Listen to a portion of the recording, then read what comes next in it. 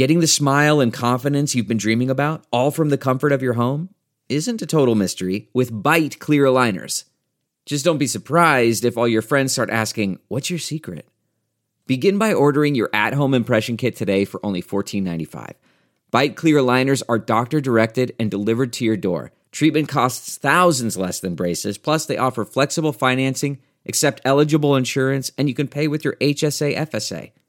Get 80% off your impression kit when you use code WONDERY at Byte.com. That's BYTE.com.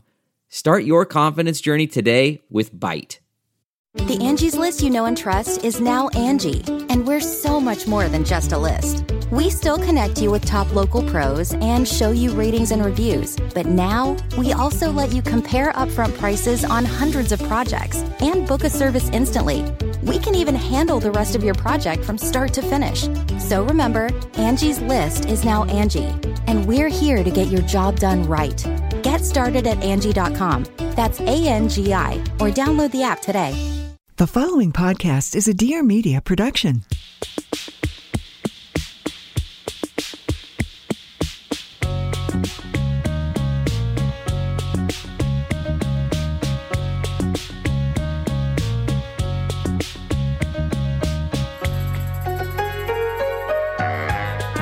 Welcome to A Few Things, where we give our greatest discoveries the podcast they deserve. I'm Claire Mazer. And I'm Erica Cerullo. This show is brought to you by Of a Kind. Find out more and sign up for a newsletter at ofakind.com. Nailed it. It took us three times to get that intro, huh? Yeah. Interesting. Well, it's all my fault. Yeah, it's fine. First, I said all your lines, and then I didn't say. I was so scared of stepping on your toes. That you don't want to say your own name. No, that's right. What's happening? Okay, I have an important update. Tell me. So you know how a couple episodes ago we talked about the National Alpaca Show that was in Peoria, Illinois? That I do. Westminster, watch your back. Watch it. Yeah. Well, my friend Paige listened to that episode and immediately texted me and was like, I was there. Which, it's interesting that you still refer to her as your friend, given that she was there and she didn't tell you until she heard you talk about it. It's very interesting because it's pretty much what I said to her. I said, she said, I can't believe I didn't tell you. And I said, and here I thought you were such a great friend. Yeah. Yeah. So okay, we're on the same page here. So the good thing is that she brought back some intel. Okay. She's like our alpaca correspondent. I love picturing her with a microphone and a she's like the Samantha Bee of our Daily Show or something. Mm-hmm. Okay. So number one thing she learned, the wool of some of these alpacas was $1,000 an ounce. Wow. Here's a thought I have about it. Yeah. How fancy is my taste in farm animals? Oh, so fancy. I mean, fancy. You have purchased most of your alpaca items at high-end clothing stores in Brentwood Country Mart. So I've also purchased alpaca yarn. Not there. Okay. Not there. That's and true. then I visited those alpacas. That's right. I can't remember what wedding we were at. Maybe our friend Amanda's and Zach's wedding. Yeah, I think that was I went and visited some alpacas and bought some true. yarn there. Anyway, I didn't learn any of these facts there. Okay, here's something else. Speaking of fancy. Yeah. Alpacas have to be kept in air conditioning. Of course they do. Because they're so furry. They have to stay cool, which is why they live in the mountains of Peru. Oh. They need that. Wait, this is embarrassing, but I never connected until right now that both alpacas and llamas live in are like Peru animals. So how do people tell them apart? Not well. I don't tell them apart well. How do they tell each other apart? I'm sure they know. I hope like they twins. know. Yeah. Yeah. Okay. I hope they know. I hope they know. Okay. And then third, they hum when they get nervous.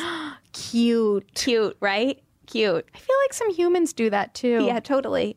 That's Don't you really just love all endearing. this alpaca intel? Yeah. Wow, we know so much. I also have a niche interest update. I don't know if this is niche anymore, but go ahead. I've announced it on my Instagram, but I just wanted to make sure everybody in our podcast audience knows this long national nightmare is finally over. It seems that HDVB has been restocked. Haagen-Dazs vanilla bean. Yeah, has been restocked at most places. Most places where you can get ice cream. Yeah, that's right. So thank you all for letting me know the various places across the country where you found it. Had a lot of people be like, I'm in Austin and it's here. Do you think that the national consciousness of this flavor of this flavor, or if just of the shortage helped to resolve the problem, or do you think the problem was resolved by other means? I think it was resolved by other means. Okay. I'm just being honest. But what I do hope is that somehow... You're putting your ego aside. Yeah, if I'm being completely honest. But what I do hope is that the national consciousness about this flavor is just noticeably raised. You know what I was surprised by? There were multiple people who got in touch with you and were like, I tried vanilla bean for the first time. Yeah. And I was like, truly? Like... What have you all been doing that you're not eating this ice cream? I know. I felt the same way. What? I feel like people think other things are more exciting, and I've been guilty of that at a time in my life, too, where I'm like, I need all the treats inside. I need all the goodies. I need the caramel waffle cone. Yeah. And then then you just have this, and you realize, actually, you don't need any of that. Yeah. Just purist, just a real purist. I mean, you need hot fudge sometimes. You don't even need that, but... Yeah, totally. I get it. No, what's interesting is that I've been trying not to eat so much because this shortage, or the ending of the shortage coincided with us needing to get an important photograph taken. So I was trying not to just eat a ton of ice cream leading up to that moment. Yeah.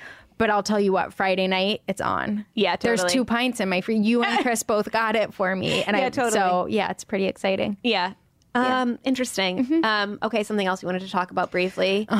Are the new permanent collection by-of-a-kind pieces on the site. They're so pretty. Very sleek, very sophisticated. Yes. There is a high neck tank, and there's like a midi floaty skirt. Why is there nothing more flattering than like the most perfectly fitting crew neck that just like skims the bottom of your neck? I just think it's so flattering. I think it makes your neck look longer. It at least makes you hold your neck up like taller. Yeah, I just really am into it these days. Related to this photo shoot, we've been pulling together looks for it, and I'm only interested in a crew neck. It turns out I've only been looking for a crew neck. Oh, that's interesting. I know. I don't know. I just decided that's it for me. Huh. Fascinating. One day I'm sure I'll bear my upper chest clavicle. again. Yeah, my clavicle. But for right now, it's all about a crew neck for me.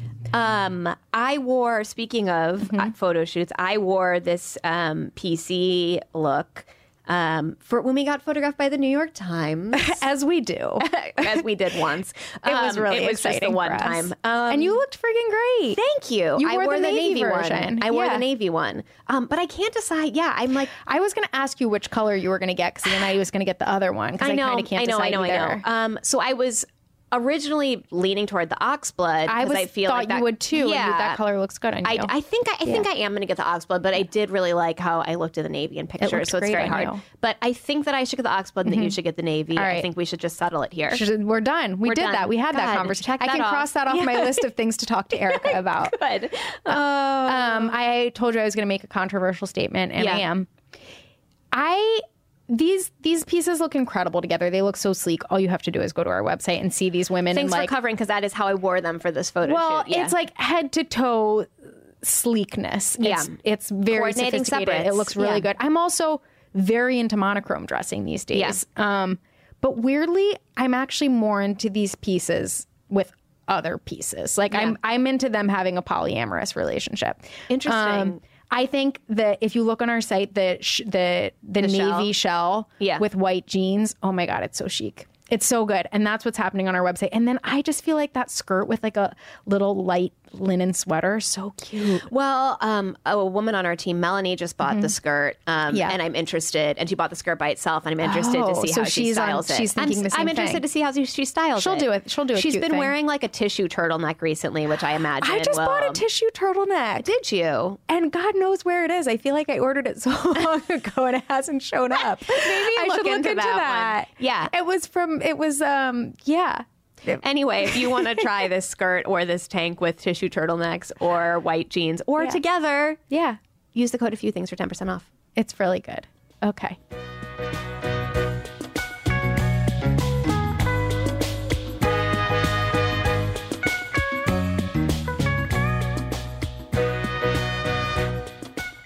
Okay, so we are here with Olivia Milch, who we met her. When did we meet Olivia? At a dumpling party. At a dumpling party, and we were immediately obsessed with her. She is a screenwriter who co-wrote the upcoming Ocean's 8. No, big deal. And she wrote and directed her first feature film called Dude, which just came out on 4/20. It's the story of 4 women in the weeks after graduation or before graduation. It's like right before. Yeah, No, because the it last ends 2 with senior high year. school. Senior year. Starring Awkwafina, who we're all now also obsessed with, and Lucy Hale, and it's on Netflix, and you should watch it immediately.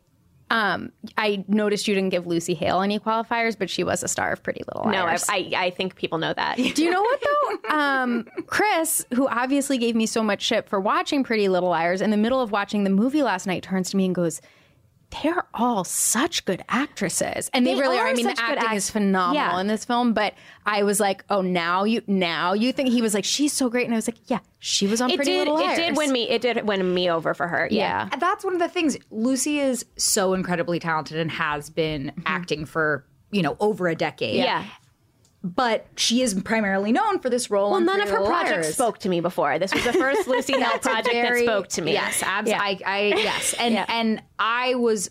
She is so talented and is in almost every scene in this film, and she's such a phenomenal actress, and she's so skilled, and she's honed her craft so well, and she's such a team player. In terms of how much she shouldered on this production, and I just felt so grateful to have her as my lead. And I can't wait for the world to get to see her in this role. A lot of people are like, oh, Pretty Little Liar gone bad. And yes, there are. No, it's not. It's if Tracy Flick used pot to take the edge off. Absolutely. It's like she's so, and was a little body, basically. Can we talk about, how do you describe the movie? Because this is interesting, because I feel like Thank you for asking. Yeah, because I think that the first couple times we heard about it, it was like, oh, it's like a stoner comedy with high school girls. But it's not real. It's so much more complicated and interesting than all that. Well, I appreciate what I like to say is it's a Trojan horse of a stoner comedy, but really it's about rape and death. I love the high school genre. Same. Yes. And that was the way that I would describe it to anybody is it's like Empire Records, Dazed and Confused, but for our time. And they don't make movies. Throw in a little bit of Sisterhood of the Traveling Pants. Yes, that was which I've never seen, but Erica felt strongly about that. I believe it. Appreciate it. Means a lot. Good. It's meaningful to some. There is a period of time where that movie really spoke to us, and I think that movie showed relationships and friendships that were complicated and long-term. Totally. But they all genuinely loved each other. Yes. Nobody was trying to fuck anybody over in that movie. Exactly. That's one of the things that I love most about watching female relationships is I think that they tend to be some of the most caring and committed and intimate relationships out there. And for the most part, we really try to love and protect and serve the other women in our lives. Yeah. We are all human beings, so we make mistakes and we fuck up and we hurt the people that we love. But most of the female relationships I've been privileged enough to be a part of and to witness are founded upon the idea that you want to be good to each other and you want to help the one another be in the world. And I wanted to see friendships that were like that. Yes. And I love that. And thank you for mentioning Empire Records. I mean, honestly, Rexy, you're so sexy. It means everything sugar high. I will there were die. So many moments. That and Dazed and Confused for me were so formative. And the thing that I would get sad after watching those movies because I wasn't in those universes. And I sort of felt the same way about this movie. And it's and they're not, none of them are super plot driven. It's just about this universe. Yes. But it holds your attention and you don't want it to end. Yes. That slice of life element was really important to me because this genre, Dazed and Confused, Fast Times at Ridgemont High, Empire Records, but and all the way to Superbad and Mean Girls. And I love those. I mean, and of course, all of John Hughes' I was going to say, exactly. And even American Graffiti, going back, this is a long-running genre and a world that I think everybody feels very connected to, in part because of the nostalgia. Yes. And that feeling of wanting to be a part of these lives. But a lot of times with these films, particularly when they centered around young women, which is not often, it was about losing your virginity or getting their beard trimmed. It was, and obviously Clueless is the holy. That's the one we're leaving out, right? Yeah, so that's same idea. Exactly, and that's real and that's true. But I found that period of time in your life was actually the time when the first real shit happened to you.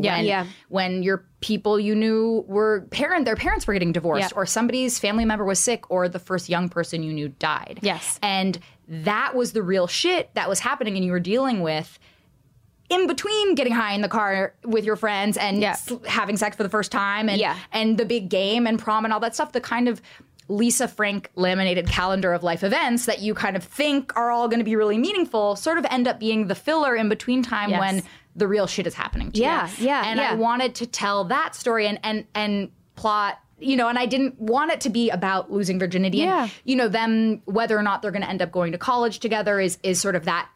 The thing that gives it a theme. A timestamp and a little bit of that kind has of an arc. It drives it forward a little bit. Yes. But really what I was interested in is spending time with them. And I'm so glad you felt that way because I want to enjoy spending time with characters. And I want to see particularly female characters that have self-respect and self-love and also respect and love the other women around them and, you know, for the most part, are trying their best. And because it's fun to be with those kind of people. You know, I wanted to be able to have a good time with these characters. And for me, you know, in part, that was really representing what it felt like to be an 18-year-old woman getting high in the car with my friends, figuring out life.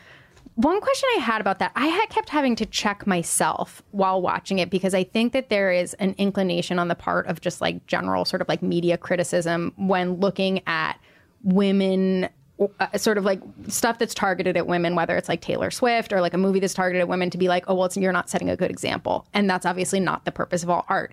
Did you have a sense of responsibility in shaping the storyline to say like, oh, am I setting the right example for an 18-year-old who might be watching this?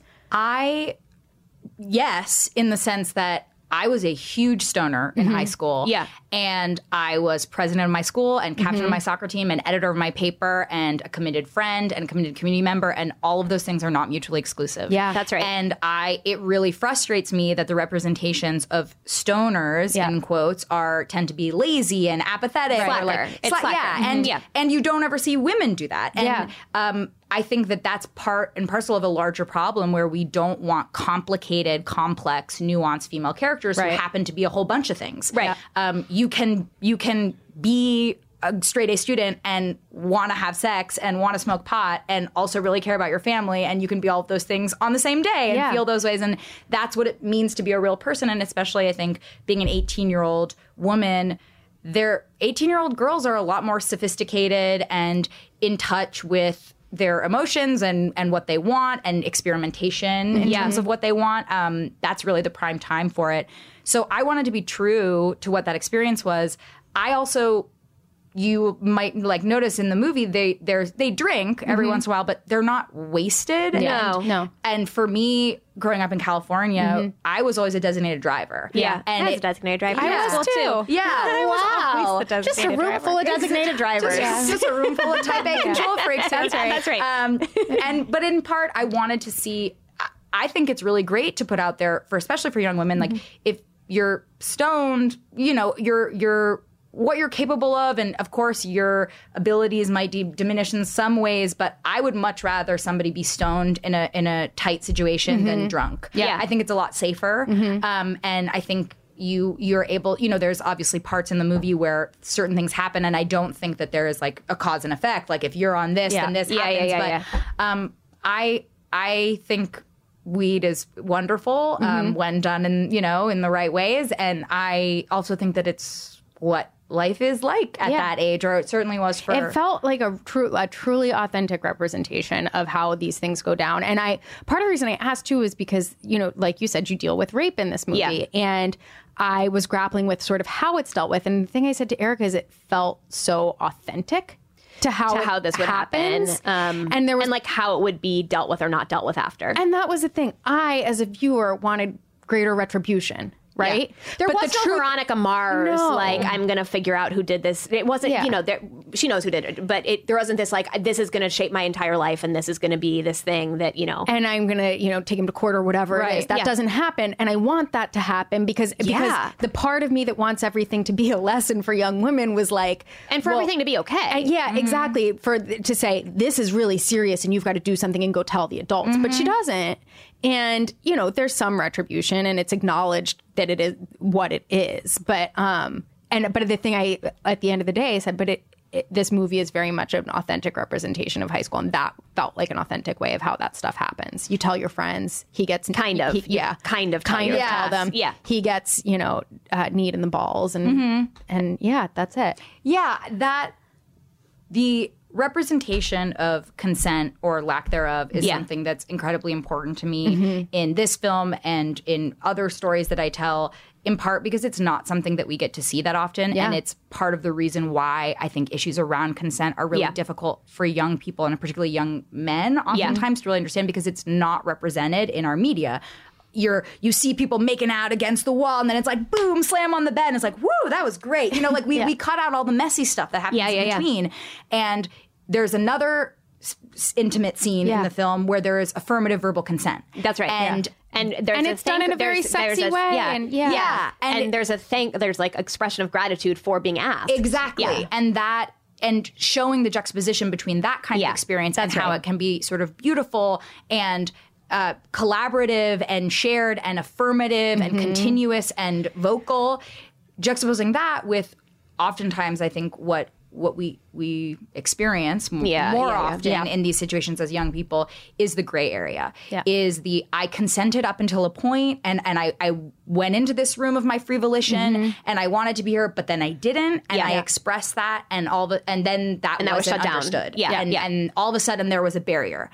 And that feeling of, is it my fault that I was in that room in the first place? And thus, because I and I asked, can we go to the realm? Exactly. I wanted to go, and then wondering how that implicates you and how that makes something real or not real or what actually happened. And that exploring that gray area was really important. Well, and you witness the character grappling with it. Yeah, absolutely. And you...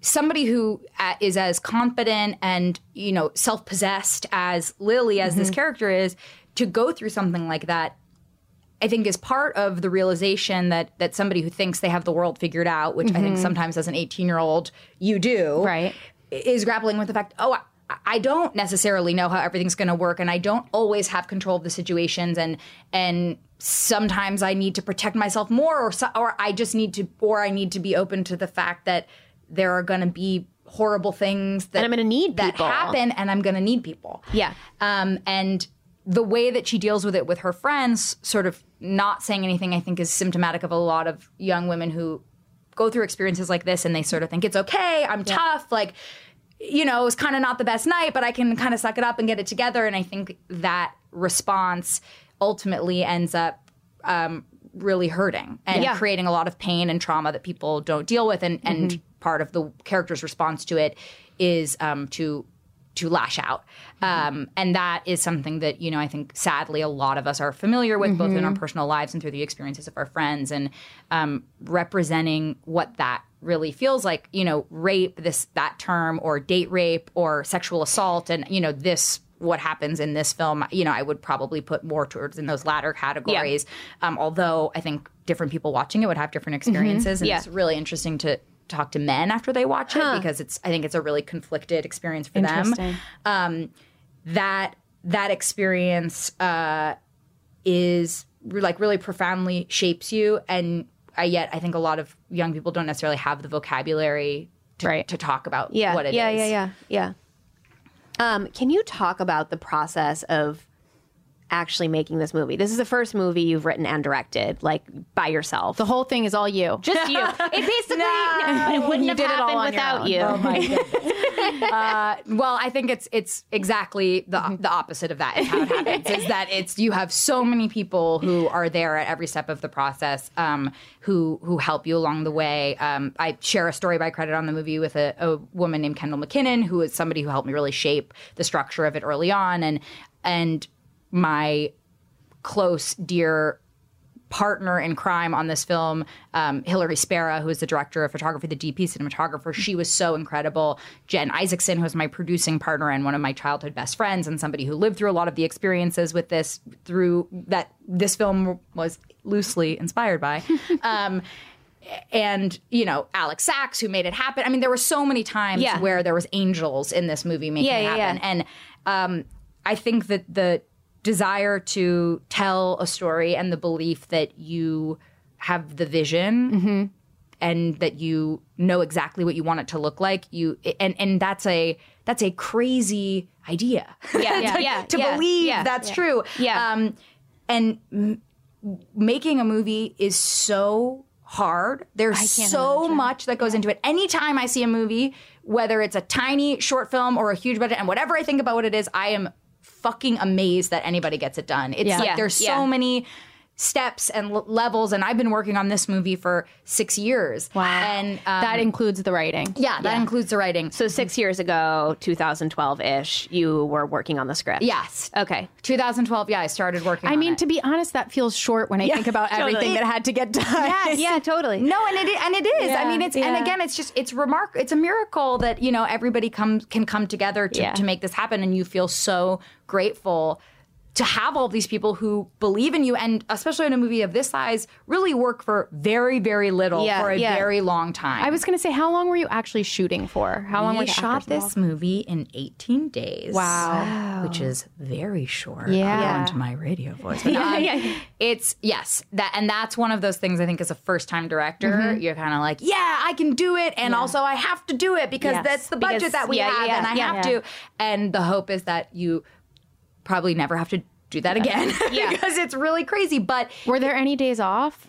We shot 6 day weeks. Okay. And then you would take one day off? And then you take 1 day off. Okay. Yeah. So it was like 3 weeks. Yeah, exactly. Of shooting. Yeah. Okay. And a lot of, some movies you do 5 day weeks, sometimes you do 6 day weeks. But, and it was incredible to be on a set and seeing the thing that you've thought about and imagined so many times coming to life, and having all of these people there to support you in making it happen was one of the most special and rewarding experiences of my life. Did you cast it yourself?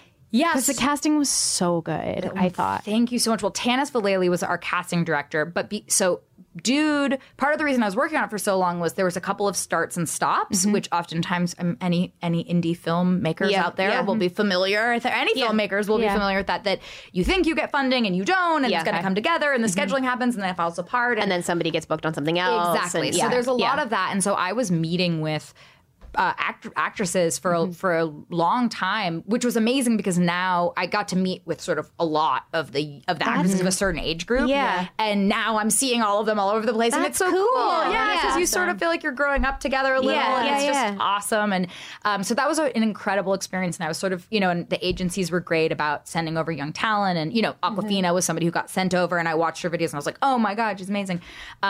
So that process was happening. And then once we sort of knew we were actually going to get to go, and we went into pre-production, and we started the casting process of finding, at that point I had already met with all of the leads, four main characters. All of the 4 main characters, and then at that point we started reading other folks. But I much like Fast Times, my hope and what I dream about and think will happen is that one day I'll get to look back at this movie and be like, oh my God, all of these Oscar winners. Yeah, exactly. Like there's Austin Abrams and Alex Wolff and Jerry McKinnon and Catherine Prescott and I just think all of them are so talented, and I thought Catherine Prescott was so good, and I was like, who is this woman? And I need to she must have already been in so much stuff, and she kind of hasn't really. She's been in some TV shows. So Kat was from UK. She was on UK Skins. That's what it was, and which I never saw. Yeah, but I obviously IMDb stalked her. Kat is a proper is an actor. Brits often tend to be like her script was so covered in notes and ideas, and she taught me so much about being a director. Working with her, she was so good. What were some of your other big takeaways from working on this project? I mean, everything. Yeah, I mean, what didn't you learn working on this project? The learning curve is so steep on your first movie, right? Like there was so much that I didn't know. Yeah. And my approach was to just kind of own that. There's no other way. Yeah, and to rely on the incredible resources you have. I mean, I feel like as a director, I think the reality is no matter how experienced you are, your crew will always be more experienced than you. Yeah. They will always have worked on more films than you will. And so I really tried to just tap that bank of knowledge. And I think rehearsal, that seems sort of obvious, but for me, the time that I got to spend with the 4 main actors, not only rehearsing scenes, but just spending time together. I think in part the reason why there's a level of there's an organic like intimacy, relationship, and the feeling of the four of them being together was something that I think we could only get by actually spending time together. So we had a week where we just kind of got to kick it, and we told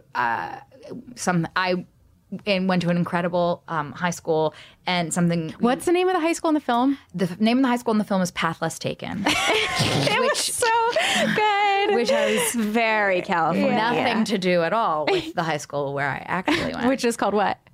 Crossroads. I've heard of Crossroads. Okay.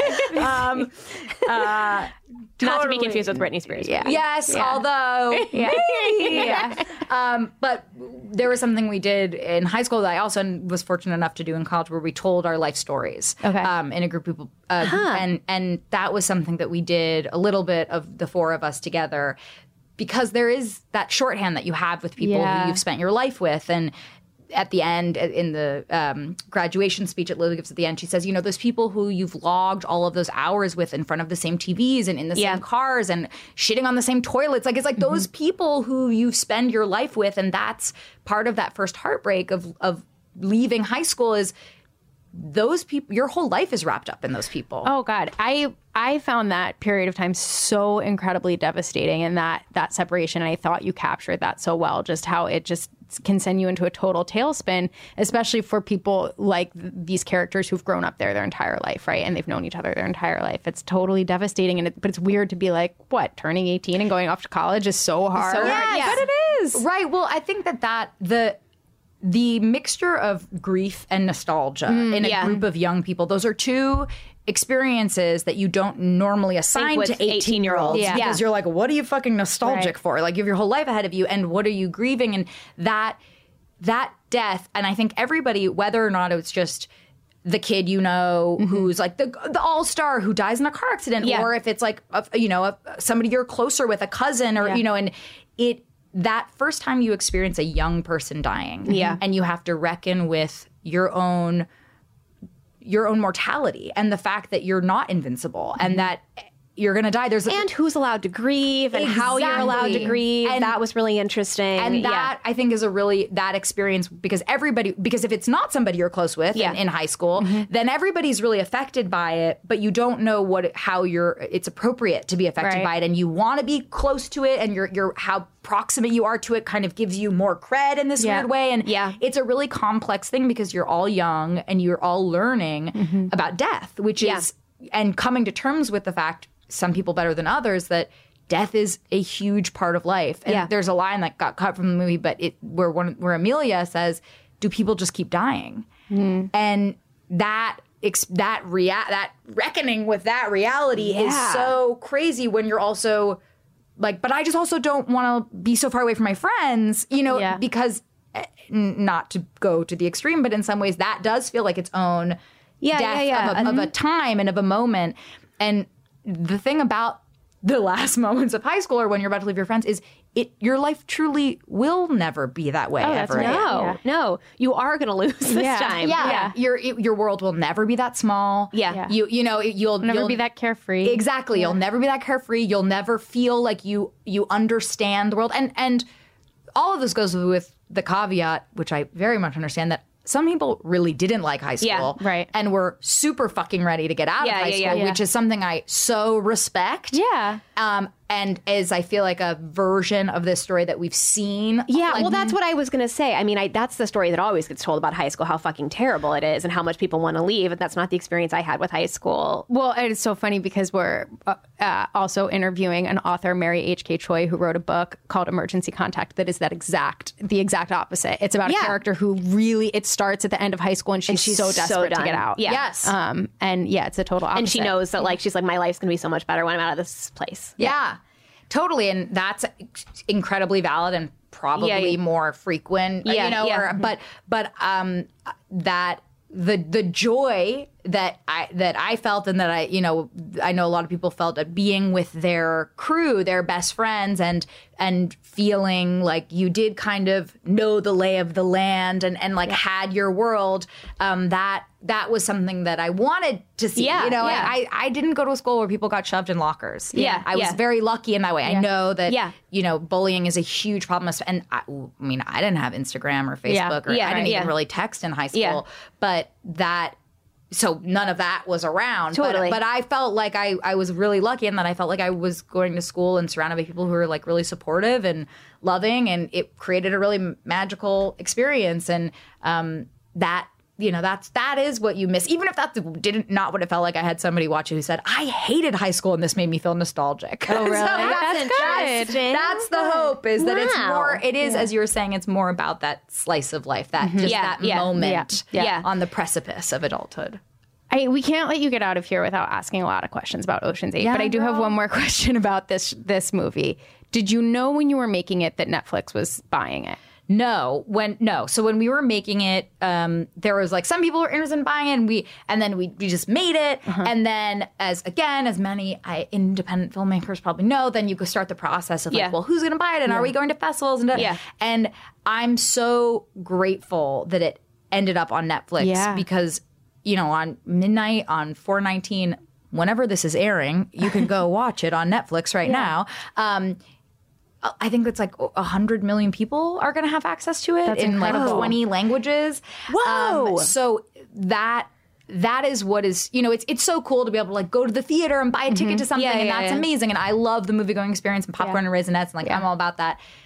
But it is really, I have so much gratitude for what the Netflix platform allows you to do, because it's just such a different like viral potential for people to be like, hey, did you watch this thing? Have you heard of this thing? It's so different. I also just think this feels like something that feels right for Netflix. Yes. It feels like that kind of a movie for me. I mean, I saw all these movies that came out when I was this age on VHS. Yeah. And then I watched them like 20 more times on VHS, and it just feels right for Netflix. Absolutely. To me. Well, and that's, a lot of our audience, we hope our audience is wide and crosses spans many demographics. But I don't know how many kids, teenagers are like going to go to the movie. Well, that's kind of what I think. I'm like, I'd hate to see this like not reach a ton of people because it didn't do well in the theaters. Because to me, it doesn't need to be. It's not Transformers. You don't have to see it on the big screen. Right? No. I mean, my monitor on set was sort of the size of a cell phone, and I was like, well, this is appropriate because this is probably how most people are going to be watching this. Totally. I watch a lot of stuff on my phone in bed. My husband hates it, but I love it. So I'm so glad that I feel so lucky that it ended up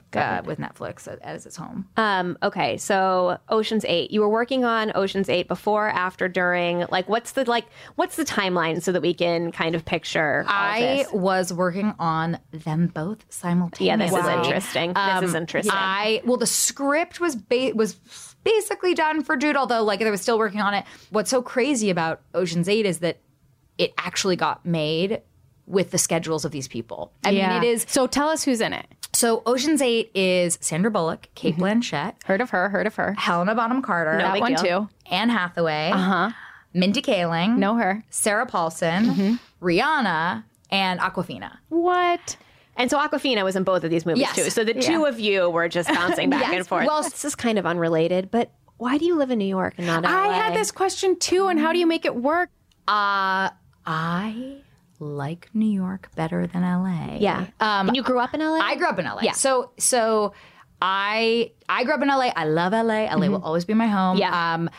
I lived there for a couple of years after school, after college, did the meetings and the thing. And I find I'm more productive in New York. Yeah. And I find the energy of New York suits me more. Yeah. My husband and I live here. It's amazing. He travels a ton for work. I travel. I go to LA a lot. But Ocean's, shot here. Okay. So that was nice. It was really nice to be able to go home and get in your own bed at night. I'm sure. But that makes me feel better to know that. I was sitting here being like, you're spending too much time away. Don't you miss your home? I feel better. Thank you for letting me know. Oh my God, of course. Okay. No, I mean, but I don't think my husband necessarily is thrilled by the schedule. But it's still a lot of long days. Of course. But that somebody made a joke. They're like, at this rate, you guys will be married for 90 years. It's like it does make the time that you're together really special. Right. But I do think that that's it's one of the things that's hard about, wanting to be really present and be involved in these projects is that the time is really demanding. But yeah, it was incredible shooting in New York, and we got to explore the city in a crazy way, and it was very nice to come home to my bed at night. But I think that LA is, if you didn't grow up there, if I hadn't grown up there, I would imagine I would want to live there. Yeah. I think part of it is there's an odd sort of sadness about it for me. Yeah. Things are different than when you were a kid. Yes. And I think that there's that loss that comes with that. Yeah, there's a little bit of that loss, and it also feels very work-oriented now, which is nice, but it's not necessarily the place I'm like, want to go home to. All of my friends in LA and my family are like, you're a fucking bitch, and you better move back to fucking LA. So where do you go from here? What are you excited to work on next? What are your dream projects? What's up? I'm working... right now I'm working on a project called Queen and Country. That is what a great name. Yeah, it is a very great name. It's based on a graphic novel by a guy named Greg Rucka. And he's a super badass and really smart and amazing. And it's about a female MI6 agent. Oh, cool. It's really badass. Her name's Tara Chase. She's one of the best characters I've ever been lucky enough to spend time with. And so there's a director who's potentially interested in doing it. So by the time this comes out, we'll see what has happened. But oh my gosh. That's really fun. It's so fun to get to write action. And this movie's really steeped in the kind of bureaucracy of geopolitical spycraft, which is really cool. And I'm working on a project about a woman named Claire Booth Luce with a writing partner of mine, Ariel Doctoroff. Claire Booth Luce was this Renaissance woman of the 20th century. She was managing editor of Vanity Fair. She wrote the play The Women. She was a congresswoman from Connecticut, an ambassador from Italy. She covered the war. That's a lot of jobs. It's a lot of jobs. And that's not even half of what this bitch did. Like, it's crazy. And we don't know who she is. We don't tell her story. And I think that's often because she's a woman. She's a woman. And who would care? Who cares? What happened Who could to her? relate? We don't know. Who could possibly relate? People gave a lot of shit to Claire Booth Luce.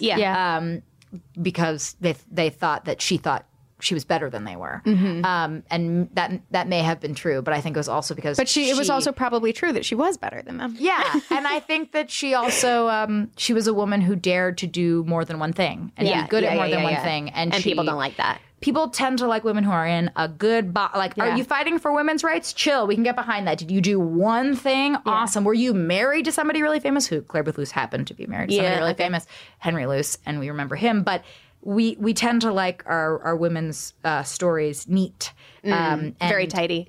Same thing with Lily and Dude. Yeah, and it all comes full circle. Same thing.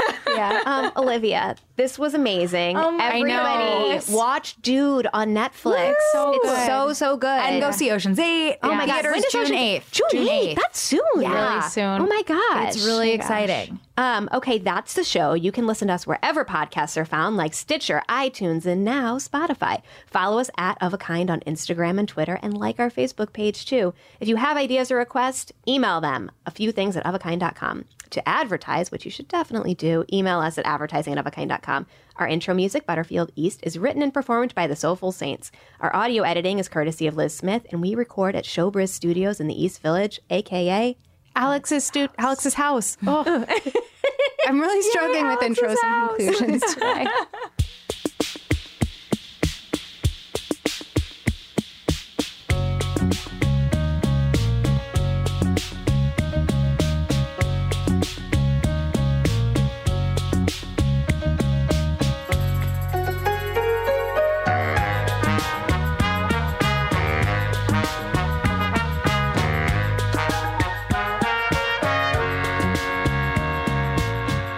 So many of you guys write in and ask about our theme song. It is called Butterfield East, and it is composed and performed by the Soulful Saints.